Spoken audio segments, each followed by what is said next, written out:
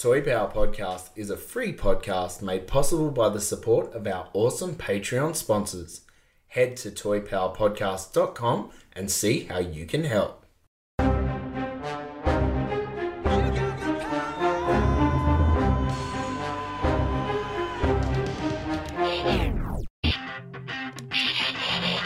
Oh yeah, this is power.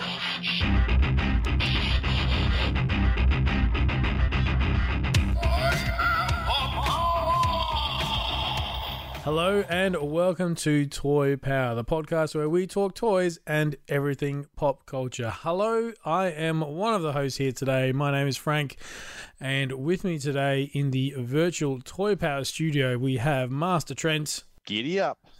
Giddy up. Is that a Daddy Saddle reference? Is that what that is? Yeah, I don't know. I don't know what that is. Yeah, saddle up for this episode, I can tell you what. And also joining us today is Master Scott. Hello there. Hello there. Thank you, Obi-Wan. Yes, we've got joining us today for episode number 255. And I'm doing the intro, which I know sounds odd to everybody's ears, but basically this episode is going to have a little bit of a get to know you in regards to Mr. Hollywood Trent himself. Now, long-time listeners might know that we did this a long time ago, and I looked it up. It's like episode 38 or something like that. So it's literally been over 200 episodes since we did a bit of a get to know your podcaster type thing. So we thought we'd bring it back around. This is a brainchild of Scotty, actually. And yeah, it's a little bit more in depth, I think, than the last one we did, which was very superficial, let's say. Well, it was all, I mean, this isn't all toys necessarily. No, I mean, that's there'll be right. spatterings of toys, but it's a bit deeper, a bit more personal. And you know, I guess listening to a podcast, if you've listened to any quantity of episodes, you probably feel like you know us, but maybe missing some of the jigsaw pieces. So yeah, maybe that'll fill in some gaps. Well, that's essentially the idea of what we're doing here, guys, that long-term listeners will be fairly familiar with who you are. And what we're going to do here is maybe fill some of the gaps in their knowledge. But for the new listeners who have come on board, this is an opportunity for them to really get to know you guys, the nuts and bolts of who you are, what makes you, and what got you to where you are as a toy collector today.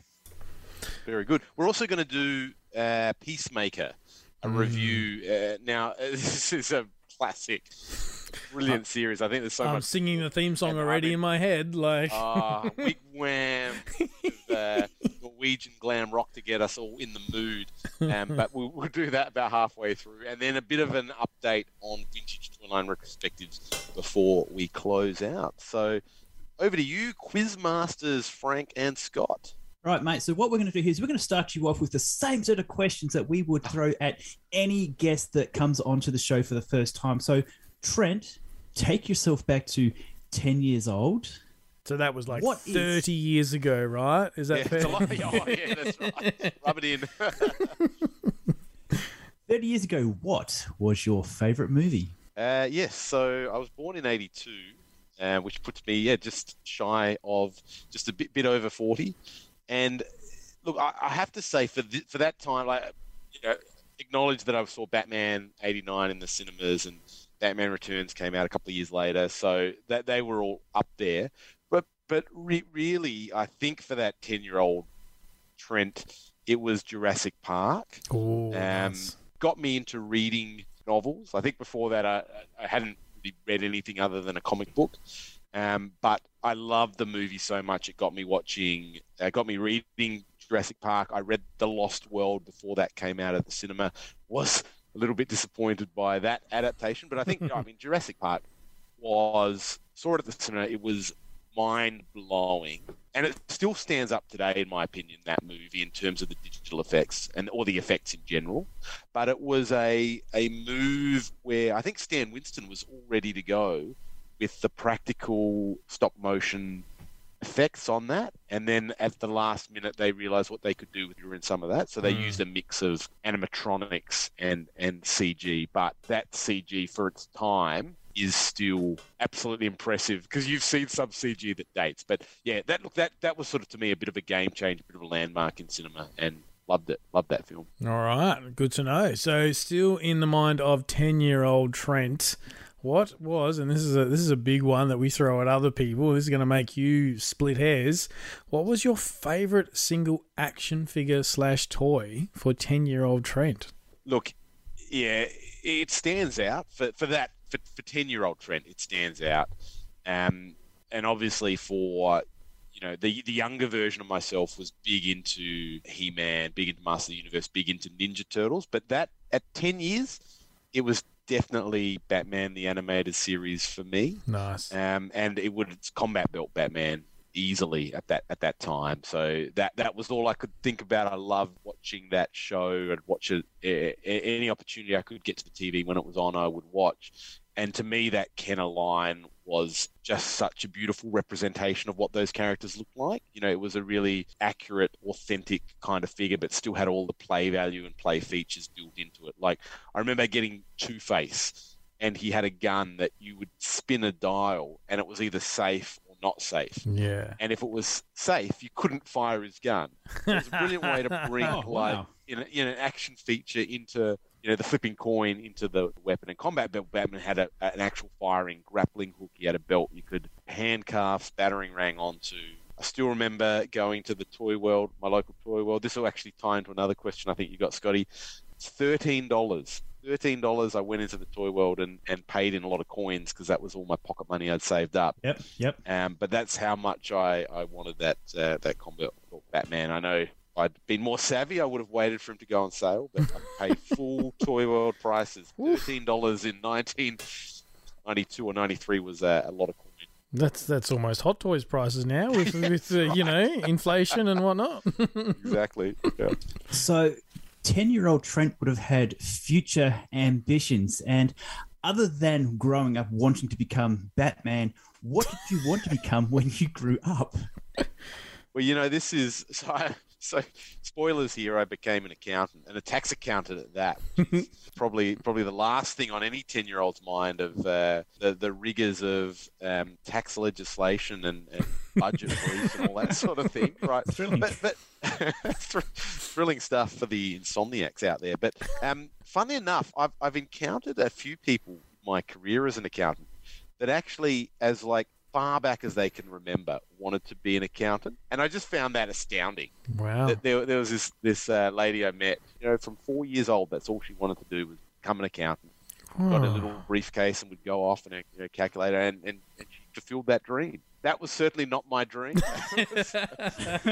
Certainly not what I wanted to do. Look, I probably had dreams of doing something pretty artistic, and I love sculpting and I love painting, so I probably would have loved to become a sculptor, and it would have tied into my toy passion, because I think I would have gotten into sculpting action figures or something to that effect. So probably that's what I would have, if I had my time again, that's what 10-year-old Trent would have dreamed about. But reality check is you leave school and get into uni, you try and pick something that you think will actually be able to earn you an income. Well, I imagine 10-year-old Trent would have wanted to get paid to build Lego at some point. So, you can tick that one off. Like that happened for a period. It did. Well, my in year 12, we had to put in a yearbook quote, and we had to put in a quote, an ambition, and a most vivid memory. Literally, my ambition is to become a Lego designer and builder. Oh, really? I think I put it. It's literally in the. That's great. That in my Lego Masters application, I actually got a video shot of that pretty horrible picture and all that. But it was actually to build for the Lego exhibitions that they had around, because that was really all I could think of. That beyond being a Lego designer for Lego Corp at Denmark was actually designing for those big Lego shows. So yeah, in a way, I've kind of done that now. So that's pretty cool. Awesome. I'm kind of floored that Channel 9 didn't use that tidbit of information from your yearbook as part of Season 2 Lego Masters. Yeah, that should have been part of your you know sizzle what? reel. Because I put it in my video application, and when they came around to do the backstory, I actually got them to shoot it. So I actually brought my yearbook to the shoot, and we did all that. So yeah, I mean, they cut it down. They cut a day's worth of filming into 30 seconds. Yeah. So it probably just didn't quite fit the narrative that they wanted to present. I think the toys got first place in that in the toy room. But yeah, it was a cool little, full circle kind of thing. All right, let's move on to the nuts and bolts of our questions. We've established that 1982 was your year of birth. Trent, where were you born? Yeah, so this is interesting.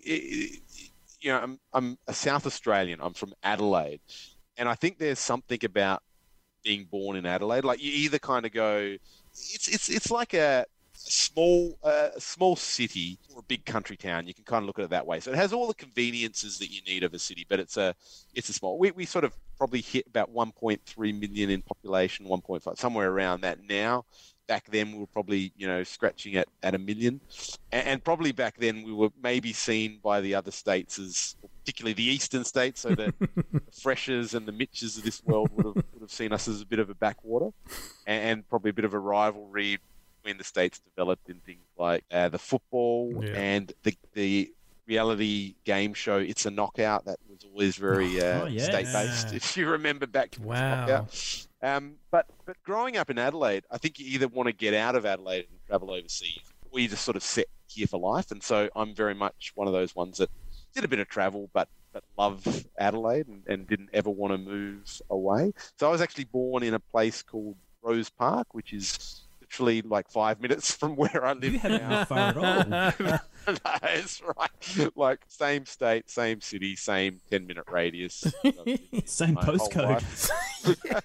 And it'll come back to haunt me in a future question I think you've got there. But look, it's to me great place to live. Really happy here, but take all the payouts you can send our way because some of them are very valid. Mitch and Fresh are not the sort of people to pay out anyone, are they? I got a text from Mitch today looking at places to stay in Adelaide. So he was trying to work out what might be a good spot, for the Toy Fair, for Brett's Toy Fair. City, somewhere further out, or Snowtown. And it was like, for those of you who don't know, Snowtown was a place where we had an infamous serial killer that knocked off a fair few people. And they ended up, I mean, it's a sad story, but they ended up in vats in a bank, in an old bank vault. So it's Snowtown. Actually, funnily enough, my dad, his first job teaching, he was a teacher, and it was in Snowtown. So he taught there for a number of years.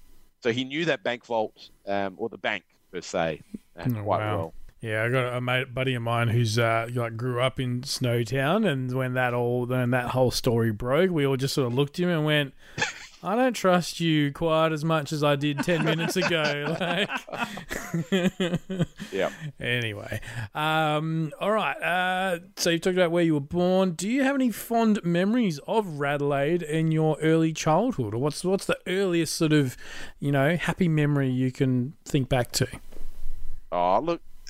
There's a lot of, I don't know, very, very typically Adelaide moments. One that sticks in my head is we've got a river, the River Torrens, that sort of runs through the city. So the city, and it's interesting, like if you compare it to, say, Sydney or even, Brisbane or some, probably even Perth to some extent, there's a really good waterfront vibe in those cities, right? Like, Sydney, the harbour is just the views of the harbour. Whereas Adelaide, there was not, like, it was a dead zone. It was like almost like a dead part of the city. You had, I think, a couple of restaurants maybe, and that was about it. There was no real life on the waterfront, but there was a couple of boats that would go up and down called the Popeye, and that was very iconic. These large-ish sort of river boats that you jump on, and they'd go down 5 kilometres to the zoo and back, and that was a real treat. And kind of, I have a lot of memories of going down to the parklands around there and throwing the ball or throwing the aerobie that was the frisbee. Wow, back in that there day. it is. So and things like probably a typical Australian childhood of backyard cricket and playing until you couldn't see anymore. Like the light had all faded, but you still could, you didn't want to pack it up. Just one more. Playing. Like just one, you get hit in the face or something. But and beaches. I remember this time we had a holiday house at a place called Victor Harbour, which is where I bought that Combat Belt Batman, and it's a little seaside town about an hour and a half out of Adelaide. Beautiful spot. It was probably a little bit sleepier than it is nowadays, but there was the Inman River. We had a shack that was where the Inman River would come into the ocean. And I went down there like with a couple of mates one day, and we were digging in the sand near the river, and we're like, you know what? We could actually take the river and divert where it's got this big bend as it comes into the thing. So let's just dig a straight passage. And we started digging away. And we're like, go home and get some shovels. So we went back to our place and we got shovels and we're literally digging all day, and we diverted the Inman River. It was straight path as it came out the ocean. It was like these 8-year-old kids. Just hilarious. And you know what you didn't know is that caused an ecological disaster sort of further downstream. But you know, good job you. Wow. So a big part of growing up in Australia is the summer holidays, and they coincide with the Christmas that we have here in Australia. And most places will give you from school, you have about a 6 to 8 week break. So for a lot of us, big memories, crucial parts of your life happen during this time off from school. What do you recall as a really positive experience from your school summer school holidays? Yeah, look, I think those trips down to Victor, we had family friends that had a shack down there, like my mum's best friend from her childhood, and they had 3 kids, a daughter, two sons, similar age to us, and that they were like our de facto cousins growing up. And it was funny because, you know, having the 40th birthday recently, my friend Lydia, who's similar age to me, sent all these pictures of us as kids, you know, playing the backyard cricket and doing all those things you probably do with your family friends or your cousins. So we were really inseparable. We'd spend all those summers up there together and just hang out, ride bikes, play sport, all that sort of thing. So there's some really fond memories. I also had a neighbour that lived next door to me, Victor. So when we would holiday, he was a couple of years younger, maybe 3 years younger, and he would always get so excited when we'd come up to stay, and he'd be like asking his mum, like, what's the earliest I can go over there? And she'd be like, just let him sleep. It's like, oh, it's 6 o'clock. No, come on, maybe make it 6:30. So we'd always get this, like, knock on the window, right, at like some ungodly hour. And like I had an older brother, and he'd go, oh, I just want to sleep, but I'd be kind of keen to play, and we'd go out and you know, hit the basketball court or whatever, or I'd go next door and jump on the trampoline, that sort of thing. And then the funniest thing was I had my first job. I'd been working at a firm called Ernst & Young for 3 or 4 years, and this you get the graduate intake, so the new graduates would come in and they'd go around, and this neighbour came in one day, and they were introducing everyone, and like, Mark, I'd like to introduce you to Trent, and his face just dropped, and he's just like, it's you. Oh my God, I'm like, so here he is in this corporate environment, he's being introduced to this manager that's the guy he used to bug at 6:30 in the morning, and he just goes, mate, I'm so sorry for all those times I came home early in the morning, and just the look on his face. But no, it was like, there's something very special about that childhood, that sort of that freedom that we probably used to have that maybe my kids don't experience, where we just sort of go out for the day. And parents were never kind of too blasé about safety and that sort of thing, but it just felt you could have a whole day at the beach or a whole day on your bikes, and that's just super because you get up to mischief as well. Yeah, you leave the house at 8 a.m. and you don't come back till it gets dark. Like, well, that's it. You're defined by the sun and sun up to sun like, down. pretty much. And here, like, we have a thing called daylight saving, which I think some of the other states don't acknowledge as being a thing, and they're quite happy to get up at 4 a.m. as the sun comes up. But we're a bit beyond that kind of approach, and it means you can get daylight till like 9 o'clock at night. So it was just a brilliant place to grow up and have those summer holidays. I know it's different in different parts of the world when you probably get those holidays in your summer.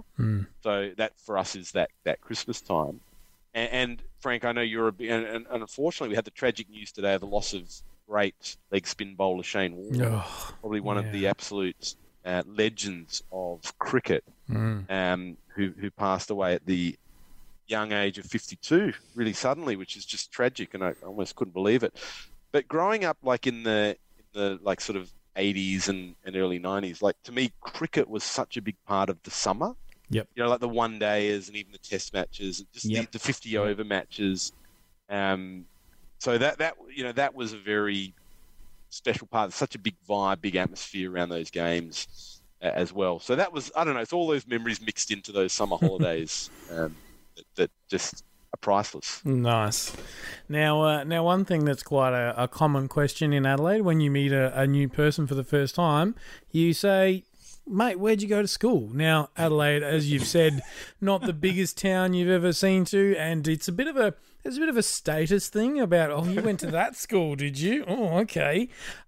So, mate, where did you go to high school? And as a sort of a two-parter, were you a good student or a bad student? Yeah. Oh, this is going to test me. No, really interesting. So I live in a suburb, right, called Burnside, right, which is for those, I guess.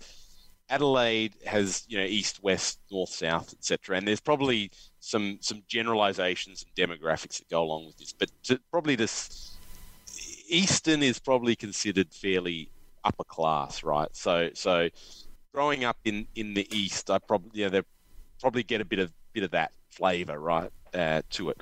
So the primary school I went to, which is Burnside Primary, which is a public school, but in, I guess, what you'd consider a higher socioeconomic area.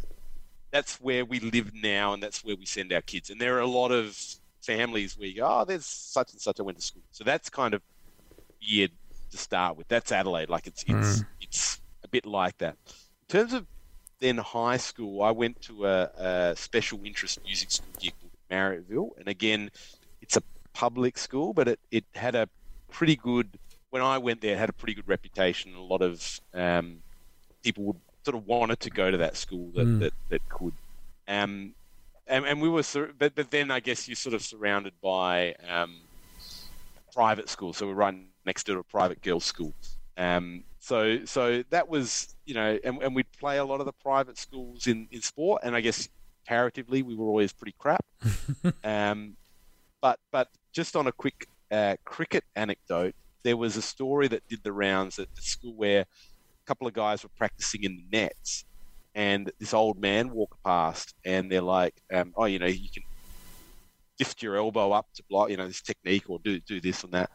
And from the way the story was told, they're like, sort of, "What do you know, old man?" kind of thing. Don't tell me what to do. And it ended up that old man was Sir Donald Bradman, Oh, batsman Lord. of all time, probably in the world. So he was a local. He was hanging around. He lived in Prospect or around there in his later years. But so at high school, I came into the music program, and for the first 3 years, I reckon I was a pretty good student. I got like straight 10 out of 10s for art. In the first couple of years, and then I probably hit a bit of a rebellious patch into probably late year 10, and to put that on the map, like I did an exchange to Germany, and like I had spent New Year's of 1997 in Germany, and got on so that would have put me at like say 16, 15, 16, and that hit the beers and the hard liquor. So, with the Germans, no less. yeah, Far out. And I was out of my depth, right? So those guys, they were like 8. So it was a pretty rough night. But like I did okay. I kind of regrouped. I met my now wife in year 11, and she was a very, very good student. So I think it was good that we got together at that time. She's a good influence on me, and I ended up doing okay, and then pretty well at uni. So I don't know. I had a mixed bag of school. I remember one year I snuck a bottle of wine from a parents' pantry, took that into school, and me and my mate ditched school halfway through and Who is this guy? chugged a bottle of wine. I like your style. It was a Chardonnay. Okay, not so much anymore. Yeah, of course it was. You're from the eastern suburbs. Like, Are you a Crow supporter by any chance? I am a Crow. There it is. Mate, you've spoken about art quite a few times. Would you consider that your favourite subject at school? And as a follow-up question, and this is not actually on our question sheet here, in high school, most of us are at our peak performance for sports. What was your go-to sport? What did you play? Yeah. So, what was the first part of the question? Favorite subject? Favorite subject? Oh yeah, art, yeah, it would have been art for sure. I loved art. I did it in year 12 and won the art prize. I know, like there you go. when I was on Lego Masters, Hamish was always going on about like peaking in the year 12 maths competition. He won the maths prize, and I sort of like always remember getting that year 12 art prize. And my, my art teacher was like, you're going to go on and study art and go to this college of art and blah blah blah. And I remember seeing him at a netball game that I just happened to be at, and he's like, "Oh, so what are you doing now? What have you done in art?" And I'm like, "Oh no, I'm a tax accountant." And you should have seen the look on his face. Like he looked like he'd failed in life. In that one moment. It's like You were his protege. You were his best student. yeah, so it's classic. Sport. Look, I probably peaked after high school, maybe in primary school. I was tennis was my main sport. Wow. Mum wouldn't let me play Aussie rules football, so I had to play soccer, and I was pretty crap at soccer. I think I got into it too late. Tennis was my game. That was my go-to, and I remember, like as a kid, take a few lessons, right, and then they're like, okay, you're going to play competition. So there's probably 8-year-old Trent playing his first game. They just throw you out there, and I couldn't even serve, couldn't even really get the ball in, and I just remember getting slaughtered. 6-love. You played one set, so 6-love, probably didn't win a point, just absolutely slaughtered. And I learnt so much about myself and strategy, and how to because I wasn't probably the best player, but I had a good sports mind or a good strategic mind for how to exploit weaknesses. I love playing doubles as well, but singles was where it was like it's just you. Like you've got sport. There's a lot of team sports where you can kind of he's a good player. Let's get it to John and he'll goal or whatever. This is you're on your own. You got nowhere to hide. And I remember this turning point in this game that I played where I was down 5-love, and I just turned it around and ended up winning. There were no tiebreakers in this, so he's first to 6, and I came back and got him at 6-5. Nice. And I just remember that moment of working out a strategy and getting the win. And in my last season of tennis, I think I captained the team and won every game. Oh. And funnily enough, didn't win the MVP. I couldn't understand that. I couldn't understand why. Your parents didn't slip the voters pineapple, mate. That's what happened there.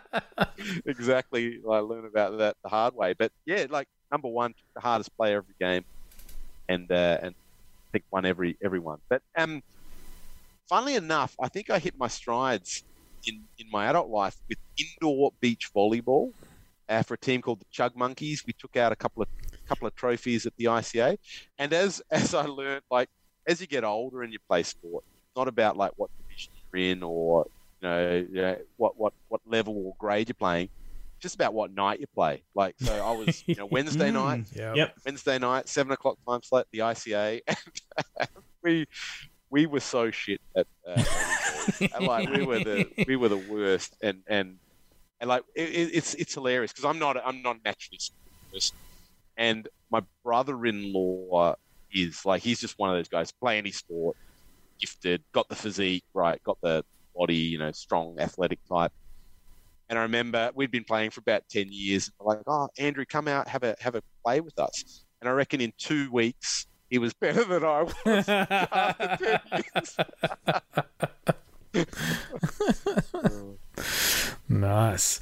All right. Going back to your career, you said you were, quite the art student. So talk us through what happened right out of school. Did you do the uni life? Did you have a gap year? What did the first year out of high school, what did that look like for Trent? Yeah, so this is interesting. So just to give the backstory to this. So my mum and dad both teachers, right? So mum was an art teacher and dad was a tech studies teacher. So they're both kind of into the practical creating type things. But through my childhood, dad ended up studying. He did some further study at uni and became a qualified in property, and went off and worked in commercial property, and then went on to have a career in lecturing. So he went to uni and lectured commercial property right up till he retired, right? So he kind of then took his teacher's college work and tech study and turned it into a business degree, right? So when I graduated high school, I had one parent that was arty and into like the creative stuff, and one parent that was into the business side of things, into the university lifestyle. And really the advice I got was very much, you can always do the arts in part in your spare time, right? But you're going to be much more likely to get a job in a well-established, say, business degree. And so that's sort of where I ended up going. And the advice from Dad was, just don't take a gap year, just get straight into it, keep going, and get a degree. So I studied a Bachelor of Commerce and Business Information Systems. So it's a double degree, one on the business side of IT and one on the pure accounting side. And when I graduated in 2003-ish, the IT kind of trapped itself. Like there was a bit of a post-2000 bubble that sort of burst. So there seemed to be more jobs in the accounting space. So that's just kind of where I landed. Got in to the accounting space, and that's where I've been ever since. So, is it something you actually like doing, like the numbers and making sure things balance out, or is it just something that you're good at doing? I'm not really a numbers person. I don't, and in fact, says the accountant. As well. The work I do is predominantly the predominant work I do is in legal interpretation, and that I really do enjoy. So taking a position and then find not finding loopholes, but finding ways to apply that. And in my role now, like I get free range to really look into issues. It sounds nerdy and it sounds kind of geeky, but that is quite interesting. The way that the different things can be kind of interpreted and implemented, etc. But I've had to do the numbers. Like I've had roles where it is more accounting based and it is more numbers based, and thankfully I've always had people to do that. Like I've just been able to be more in the... You go crunch the numbers. Like it was just lucky, I guess, in my career that when I got to the managerial levels is when I kind of would go into those roles, and therefore it was overseeing a team that do that, and it became more about managing the team, and that I can do it more easily. But yeah, there are people that are just numbers people, and they just love that stuff, and spreadsheet people, and they can do all these magical things in Excel and all this wonderful stuff. That's definitely not how my brain works. Sure. So, which one of our illustrious universities did you attend? Well, yeah, okay. So I went to University of South Australia here, and interestingly, so it's probably like if you were to take a cut, we've got three main universities. University of Adelaide, which is considered the most prestigious, and they have all the nice buildings, historic buildings, and like ads.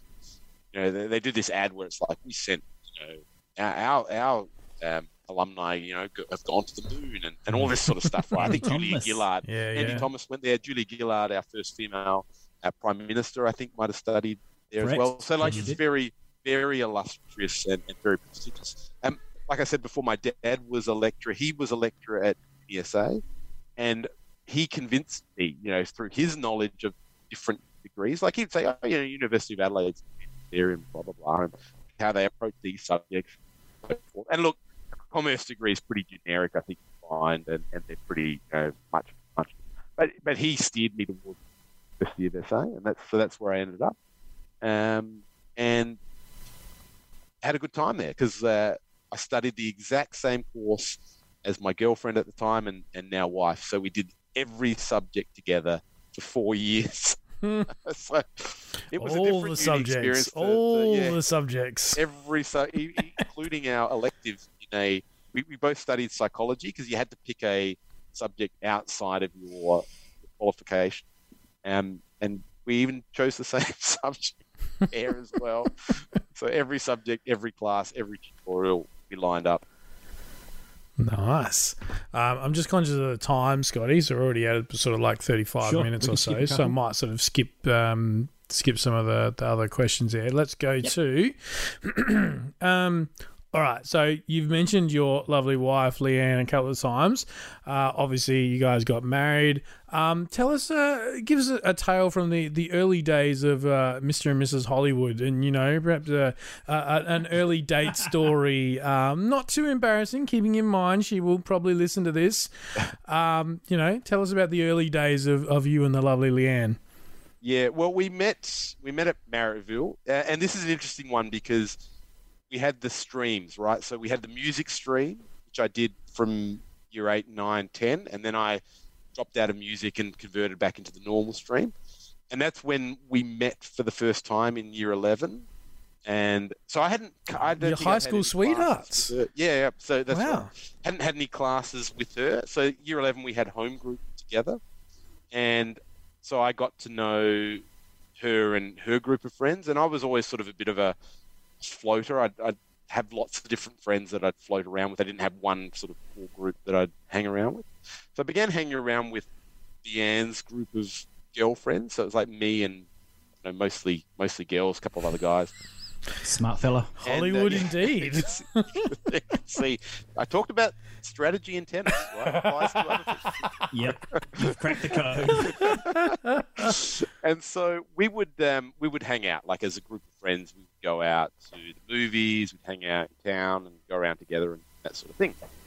And one time it came to a group of friends date, where we were going to go to another traditional Adelaide icon, the Ice Arena, right? I thought you were going to say blue light disco. Oh, disco.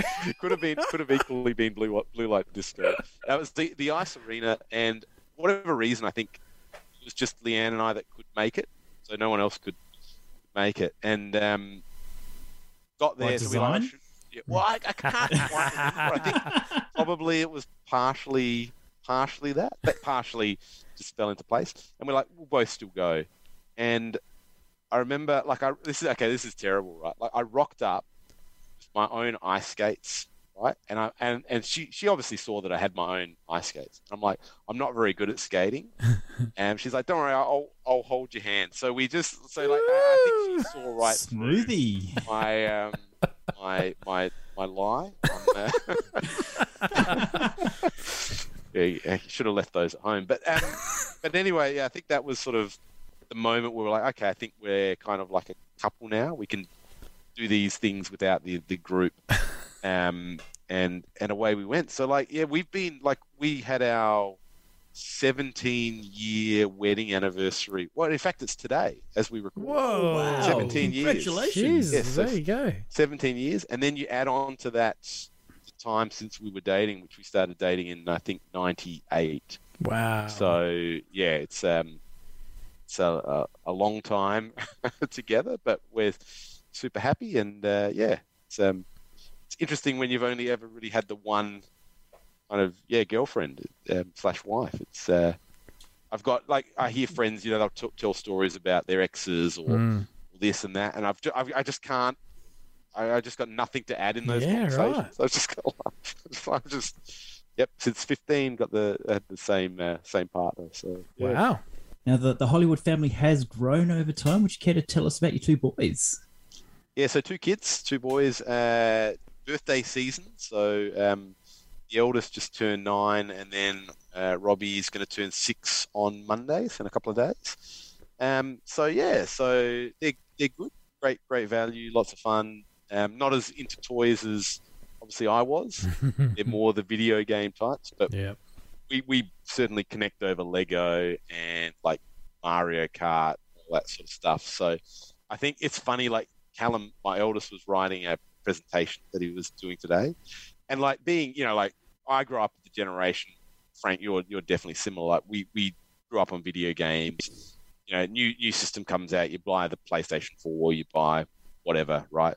So Callum's always just had video game systems in the house. And he's writing this presentation going, I like to play Fortnite on my PlayStation 4 and and this and that game on my, you know, and Leanne was reading it going, what do you mean my? This is not yours. That's your dad's. So I think it's kind of cool that, because my parents had no interest in video games, right? Like they were of a different generation that didn't grow up with that or weren't interested in it, or and I think it's really cool that he's got a dad, or they've got a dad that is into that stuff, and you can sit down and play those games together and over that sort of thing. Like genuinely shared interest.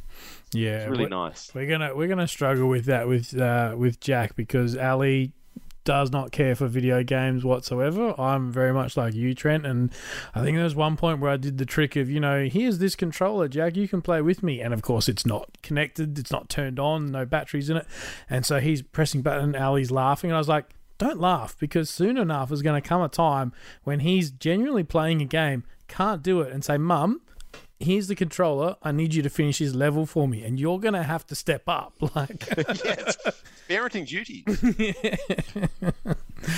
Wonderful. All right, sort of final-ish sort of question before we wrap up here, so we can talk some Peacemaker. You guys, and you and Leanne, and possibly the kids, or it might have been pre-kids, I'm taking it, you've travelled, or tell us about any exploring or travelling, both around Australia or indeed around the world, that you guys have done. Yeah, well, honeymoon to the beautiful Gold Coast, and checked out all the theme parks here. So, and we travelled, like, because we've been together for so long, we did all the probably capital cities together, Melbourne trips, Sydney trips, all that sort of thing. But then we did 2 main overseas trips. So one all around Europe. So we did, our first trip was predominantly sort of Europe, and then we did another trip back where we went to America as well. And I was really keen to obviously do a lot of the toy sort of stuff and Universal Studios and San Diego Comic-Con. So we did all of that, which was brilliant. That was in 2011.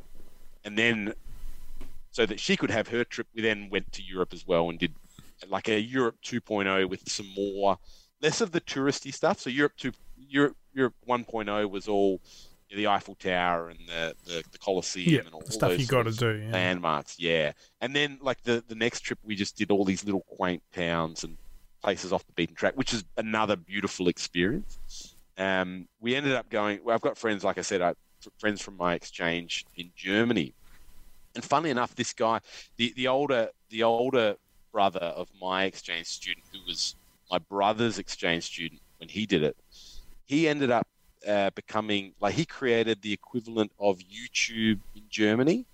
So so he founded German YouTube, right? It was called My Video. And so he sold it. But I remember going over there for one of these trips, and he took so he would hang out with, I think he hung out with Mark Zuckerberg. That was kind of like the level he was playing at in terms of those sort of connections at the time. So pretty influential in that tech space.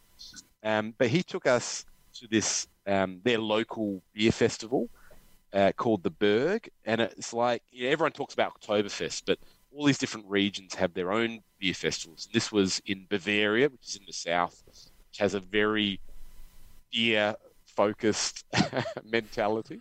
And like, to give you an example, my one of my mum's relatives, who's from the north of Germany, was visiting the south in Bavaria, and she went up to order a beer, and she said, "Look, I just would like a half liter, please." And the bartender said, "Come back when you're thirsty." Sell her less than a liter of beer. Like, he wouldn't give her a half liter. Half liter's not enough. Wow. That's what we're talking about. So we went to this beer festival. It was like a 10-day festival, and the town's called Erlangen, which is I think it has about 100,000 people that live in it. So it's a smallish town. Every day for the Berg, they got 100,000 people. Jesus. Like, that's how big the festival was. The people would come from, it was like everyone would come home. We talk about summer holidays. That was their reunion time each year. And I reckon we were there for like 5 nights. It's just like the most amazing experience. But I remember we were just chatting to some random guys that were sharing a bench. And I said, "See this guy? He's the founder of My Video." And you should have seen like the reaction on his face. Because like, to me, it was just like my mate that I've known since childhood. Yeah. but I guess he was, it was a pretty big thing. But so that Europe side was brilliant. But I can't speak highly enough of like being able to go over and see like a San Diego Comic-Con in all its glory. It's Val Staples from He-Man.org put on this beautiful show at an Irish pub nearby.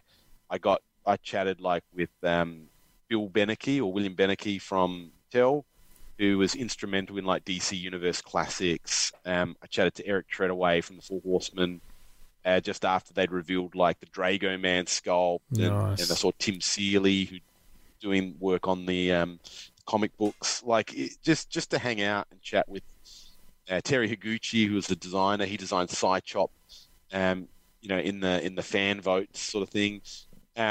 Just to chat to these people. No other probably place for us Australians to go and hang out, like other than things like PowerCon, LegionCon, all those to meet the people that are heroes to us in our space. So like everyone else be like, I want to see Chris Evans, as Captain America. Or I want to see this. I was like, I want to see Will Beneke from Mattel. I want to see these obscure toy designers that no one outside of He-Man.org would know. That's right. Nice. All right, just one last quick question to wrap it up, mate. What toy would modern day Trent travel back in time and tell 20-year-old Trent to go out and purchase? Oh yeah, it would have to be Scratch. Like that. Yeah, we talk about the blank evading me and going up in price. Like that Scratch. I was just thinking about it. I reckon today or yesterday, and this is not. It's probably like 7 years ago, something to that effect. A Mint on Card Scratch came up on eBay in Australia for $800, and I remember going, "Oh, gee, that's a lot of money." And in fact, and I didn't, and it was a buy it now, so I could have bought it now. I didn't. I logged back on like a couple of weeks later, is that Scratch sold? The guy had taken it down, bumped it back up to 1,200. I'm like, oh, that's ridiculous. I'm not. Yeah. And I've just watched it go up. I remember seeing it at Lobos for I think 3,000. And even saying like even that was 2 years ago. And then like to think I don't even want to know what it sort of priced at now. But that is one I would have loved to have grabbed at that point in time where I've gone, I know it's expensive, I know it's a lot of money, but if I don't buy it now, it's just going to be unobtainable. Which to me, it's in that category now. Like I don't think I'll ever get a Mint on Card Scratch now. Like it's not worth it to me now. Like it's not worth $5,000. It's just that's just me. It's a silly price. It's funny because we spoke earlier in last week's episode about Sergeant Bananas and how for you he's a bit of a too deep a cut and stuff. My recollection is right. Scratch comes later in the line, and doesn't really appear. I think he has one appearance in a very late run episode of the show. So for you, is that a mystique part of it because it is just so rare you want it, or is there some sort of attachment to the character itself?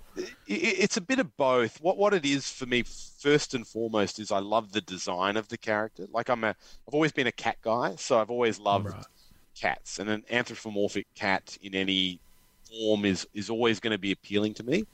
And I think it's a very clever figure, like maybe a bit overt, I don't know, but from my childhood sensibilities, a prison breaking cat with 9 lives and a pigeon mate. It speaks to me as a toy, and then that's enhanced obviously by the fact it's rare, and it falls in a category. I probably I want one of everything up to that kind of 92, 93, and he sort of falls into that sweet spot of where I think like even Sergeant Bananas, he's obscure, but he's a must-have for me because he's a discreet, unique character that looks cool, and so that's probably where it comes from. I know a lot of people be like, he's got no movie, no TV tie-in, so there's not a lot of connection. But for me, the connection comes all in that sort of aesthetic from the toy. He's a cool toy, and there's a bit of mystique around him as well. Absolutely. All right, fantastic. Well done, mate. Got to know a whole lot of things about you there I hadn't previously known. Frank, strap in. 2 weeks' time. It's your turn. Oh, it's my turn. Under the hot lights, strap to the chair. All right. It's, yep. same questions, right? So I can prep my answers. No worries. I'm not creating all new questions for you. I'm not that special.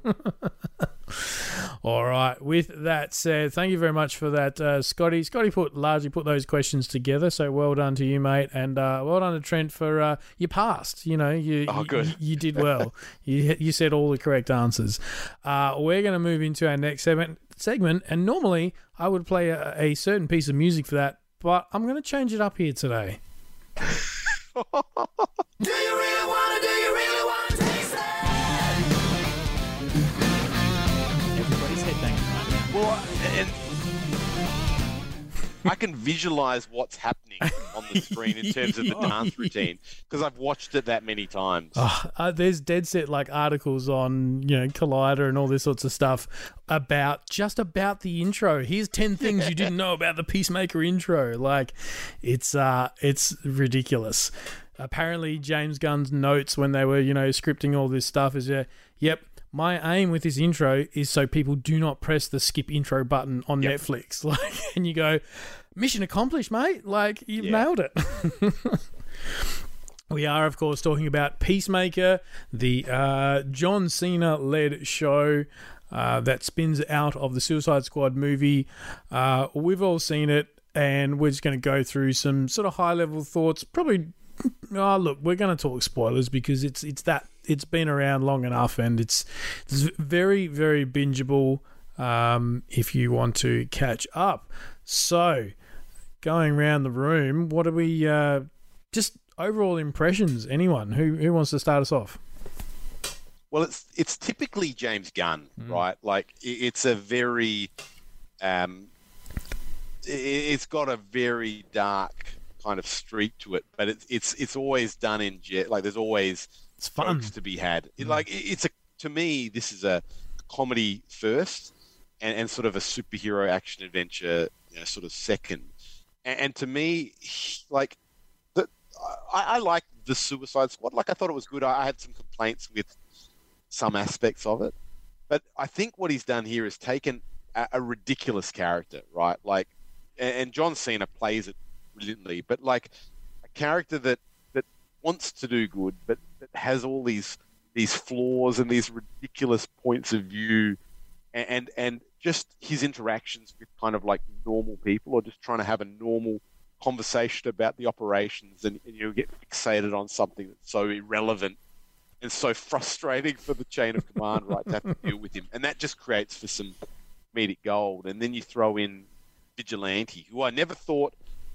I love him. Like, Vigilante is probably like my second favorite character in this. Just an absolute, again, idolizes Peacemaker and wants to do the right thing, but is just so kind of damaged and is a sociopath. Oh, yeah. Has no remorse, or, like when they talk about, try to kill the bad guys. Sometimes we get it right. Like, it's just so like we accidentally kill people who may not be as bad. Oh well, like he's just so blasé about it. Vigilante in particular, one of the things I read is that a lot of the scenes of him in the suit is actually another actor. There was a bit of a changeover. I don't know who the original actor was, but they filmed literally 80% of all those scenes, and then there was some point in the script where this actor went, that's a bridge too far for me. I'm out. And so they brought in the guy who currently, and I couldn't tell you his name either, to be fair, who we now know as Peacemaker. So they had to reshoot. You think of any scene where Vigilante has his mask off, they had to reshoot a good 80% of that. Right. I now can't picture anyone else in that role because I think he nails it so incredibly well. Sorry. For me, I watched the first episode, and obviously the intro gets you fired up, and I got so caught up and so dazzled by the intro, I lost myself in the first 10 or 15 minutes of the show. And by the time I got to the end of the episode, I was a little bit thrown by what I was watching, and I didn't want to immediately jump in and watch the next episode. I actually took a week off before coming back and starting to watch the show again. Yeah, and right. I don't know what it was that threw me off in that first episode, but once we got into the second episode, The story started to flow. Things made sense. The intro's obviously there again to get you hooked. And we motored through the whole season in 2 nights. It was actually quite wonderful. Yeah. Yeah, how does episode 1 end? Is it with him putting on the helmet and sending a sort of shockwave onto an attacker? Is that how? Yeah, I think so. That's where he meets that lady friend, and yes, it ends in a bloody mess, and they're just like, "What is going?" And then ends at roll credits, and you're like, "Wow, that's And to your point about James Gunn, you think of all the comedic effect and the shock value that you might get from the Guardians of the Galaxy, but just with a lot more swearing, hyper violence, and in some cases nudity. Like it's James Gunn unhinged effectively. Like he's got no limits, whereas Marvel, he's got to play in their sandbox. This is DC going, yeah, it's Peacemaker. We haven't given you Batman. There's no rules with Peacemaker. Go do whatever you want, and they probably weren't expecting it to be quite as good as it turned out. Yeah, there's so many of those typical James Gunn moments. Like there's one where they're sort of going to investigate this plant where they make this food essentially for the butterflies, and I could see it. Like I can see it, like Peacemaker brings in this. He's got the gun. He's all armed up, and they're like, you're going to be cool. Yeah, I'm going to be cool. And then the first person, he just blows them away. It's like this random appears to be a civilian. He just blows them away. And of course, he's got the X-ray vision on, so he can see that okay, they're a bad guy. But you don't know that as the audience at that point in time. And it's weird because watching that, I reckon like I picked every kind of one of those moments. You can see how he's going to write it. Yep. Like, and that's not taking anything away because it's me, it's comedic gold. Like Eagly in one of the final sequences where like this whole bond between Eagly and Peacemaker, and you kind of buy that there is this real bond. But he's talking to an eagle at the end. The eagle can't understand you. Yes, he can. He can't, yeah. And they'll call him on it, and he's like, no. Of course, Eagly, take the helmet, fly it over there. And again, you know He didn't do exactly it. how it's going to play out. Right? It's got to go wrong, but it sucks you into. Okay, we're going to play it straight for a bit, and then divert it. And there's so many of those moments that.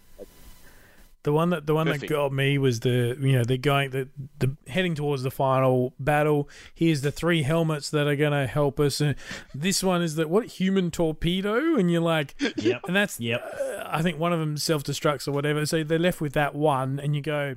And I said to Ali, I was like, they're going to human torpedo the big cow. Like, that's it's going to go straight through the guts of him. And then as soon as I saw that, who was the character? Adebayo. Adebayo. As soon as I saw that she had it on, I was like, oh, no. No. And it was just as disgusting as I'd sort of feared it would be. It was brilliant to watch. But it's so good because up to that, they're planning like he's got one that can levitate. Yep. And you speak the command and it levitates, and they're going, we'll levitate over and place the detonator one on. And then, she uses the command, and you just watch this thing just levitate away.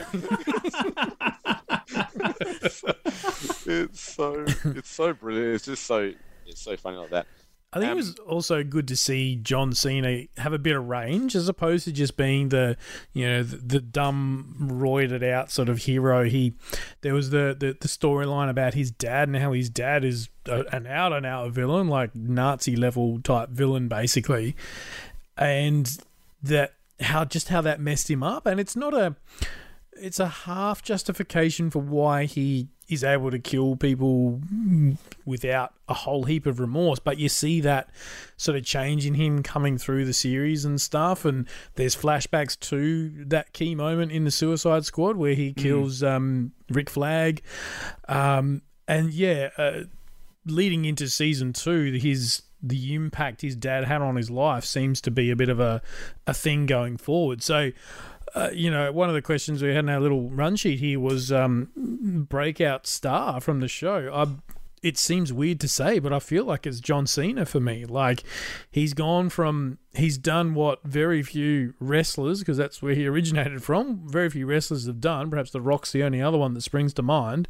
And Dave Bautista, I reckon. Batista, that's a good one. He's got some serious acting chops. Yeah, he's made that transition. We've got to put Hulk Hogan in Hulk Hogan as well. Santa with muscles. No way, brother. What a great film. Yeah, but I feel like he's made that leap from an actor, a wrestler into an actor, if that makes sense.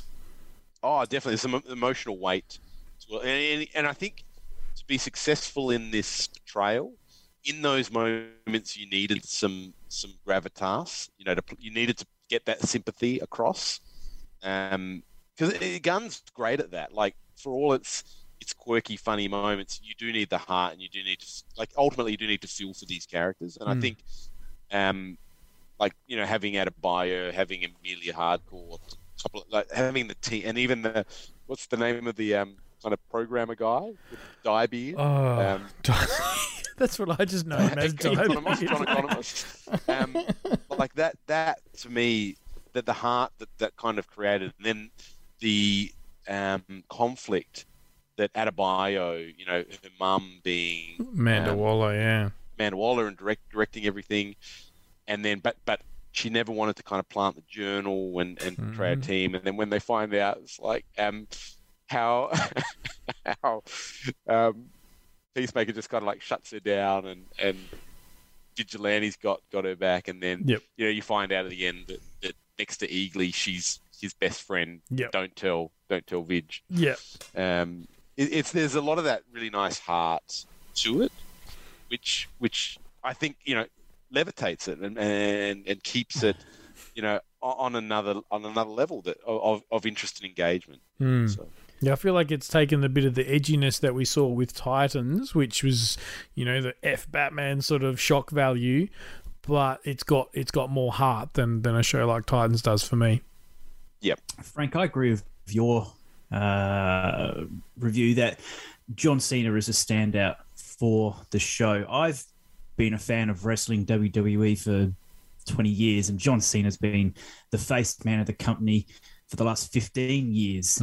And he was a workhorse. That man did everything that was asked of him, and he worked hard, and he was relentless, and he got the results in WWE as a result. And he has clearly transferred that work ethic, that ethos, into acting. And his range in acting, his portrayal of this character was so far beyond my expectations of, this guy's going to be wooden, it's going to have no range. I was on board with him, and I took the journey throughout the show with him. He did such a great job to engage me as a viewer. I forgot about him as the wrestler. He's no longer John Cena, the wrestler.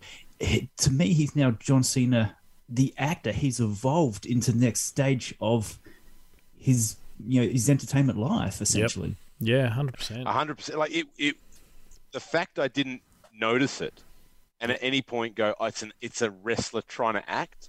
I never thought that. Right? It was seamless. I'm like, he's doing what everyone else in the show is doing. And until you've said it, like, I didn't think it would be, like, if it was an issue, it would have stood out, right? Like, it would have been really noticeable. The fact that I didn't even think about it means he's done an absolutely brilliant job. Because that, I mean, you don't have to go far back to see something like Dolph Lundgren, who had been picked out as a bodyguard. I think he was a bodyguard for Grace Jones, and he got picked out of doing that role to be in the Rocky film that he was in, Rocky IV or whatever. Right, and then he goes into Masters based on the physique, and he can't act. Yeah, right? Like, it's so it's so bad, and it has such a, and it's got a quality now that we can kind of look back and laugh. But really, in terms of the performance, he's a leading man, and Frank Langella steals the show, rightfully so, because there's a trained professional at his best, and you can't. I mean, poor guy just didn't have the chops to do it at that time. So he never stood a chance. No, this is a different set of circumstances, like you say. But kudos to John for, like you say, putting in the hard work.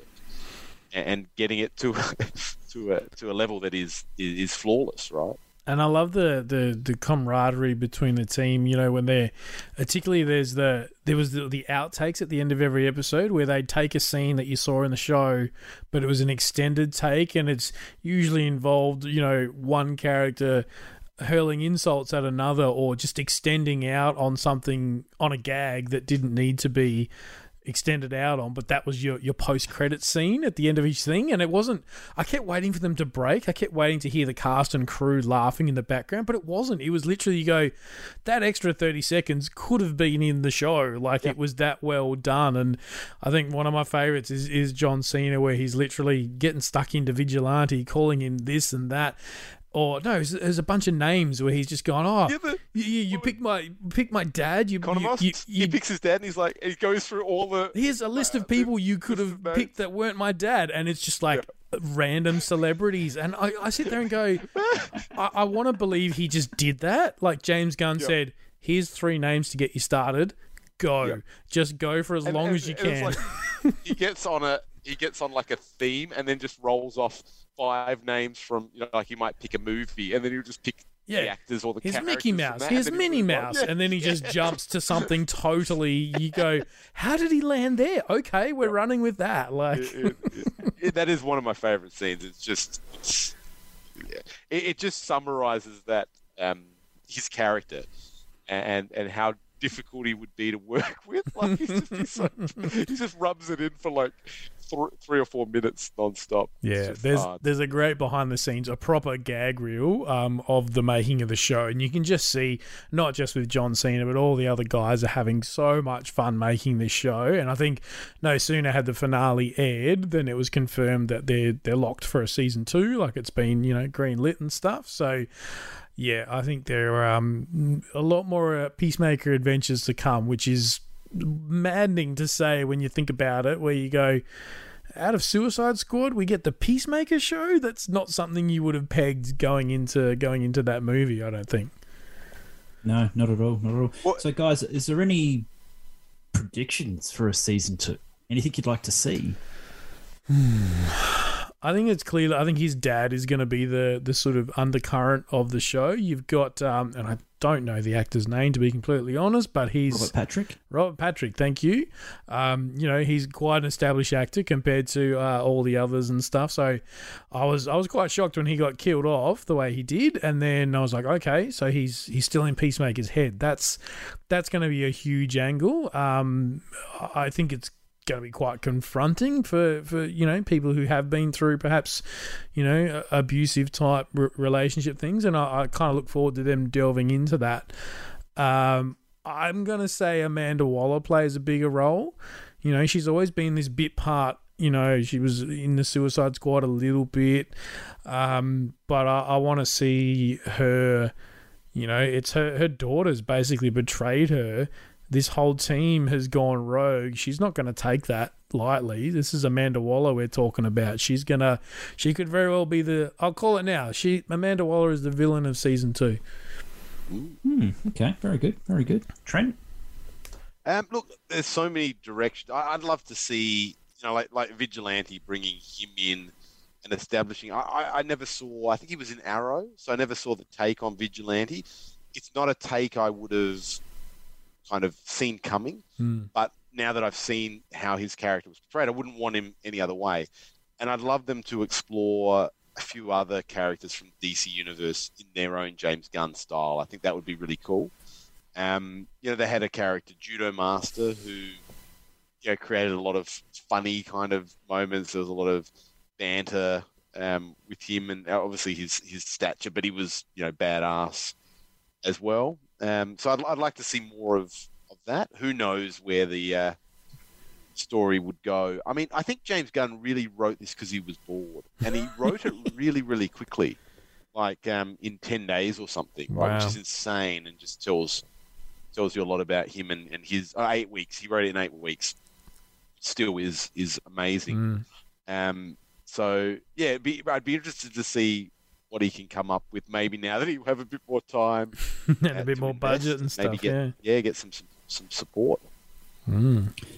I feel that the character selection for season 2 is going to be pretty crucial. That Vigilante had a really good run throughout this season, but what I'd like to see is a new character, sidekick character, come in to work with Peacemaker. And in my head, I can picture Plastic Man having those oddball characteristics, the crazy things they could do with CG, and a character like these they could do these days, and the situations and the scenarios they could create would be off the chart. It'd be insane amount of inventions that you could have with those two, and the trouble and the catastrophe they could cause. 100%. And I think that's where, like, this, if they let him play in that sandbox, which they're going to let him do that to Vigilante, then it makes sense that Elongated Man or Plastic Man, you know, like those sorts of characters, surely this is their time, right? Yes. Like you say, with the character of Plastic Man, I think would be a really good fit. I think there'd be a lot of tension between his background, sort of being a criminal, you know, first and foremost, would really, I guess, because Peacemaker doesn't really see himself as the criminal. No, he sees himself as a hero. the good guy, as the hero, the upstanding character. And that, like that scene where the janitor gets him to come to the school. Yeah. And he's like, just, and then there's the little girl like, did you know a Debbie? I think it might be my dad. It's like, moving on. Hey, let's see where he's talking to the kids and he points to them and he addresses them by their characteristics. You, Four Eyes, like. Hey, look, speaking of getting to play in the DC universe, how about that end credit or finale ending where we got Jason Momoa and what's his face? The Flash guy. The Flash. Ezra Miller? Ezra Miller, that's the one, thank you. And I think Gal wasn't there, but it was like a stand-in for Henry Cavill. And Henry Cavill's up in the air, but Gal Gadot had a stand-in. Yeah. Yeah, it was one of those things when I sort of saw it and you're like, oh, wow. And you go, oh, okay, yeah, in the shadows. And then all of a sudden it's, you know, the actual actors and you're like, okay, 2 out of the 4, really. And I was like, damn, that's, you know, I feel like it's one of those things that Gunn probably had in his back pocket.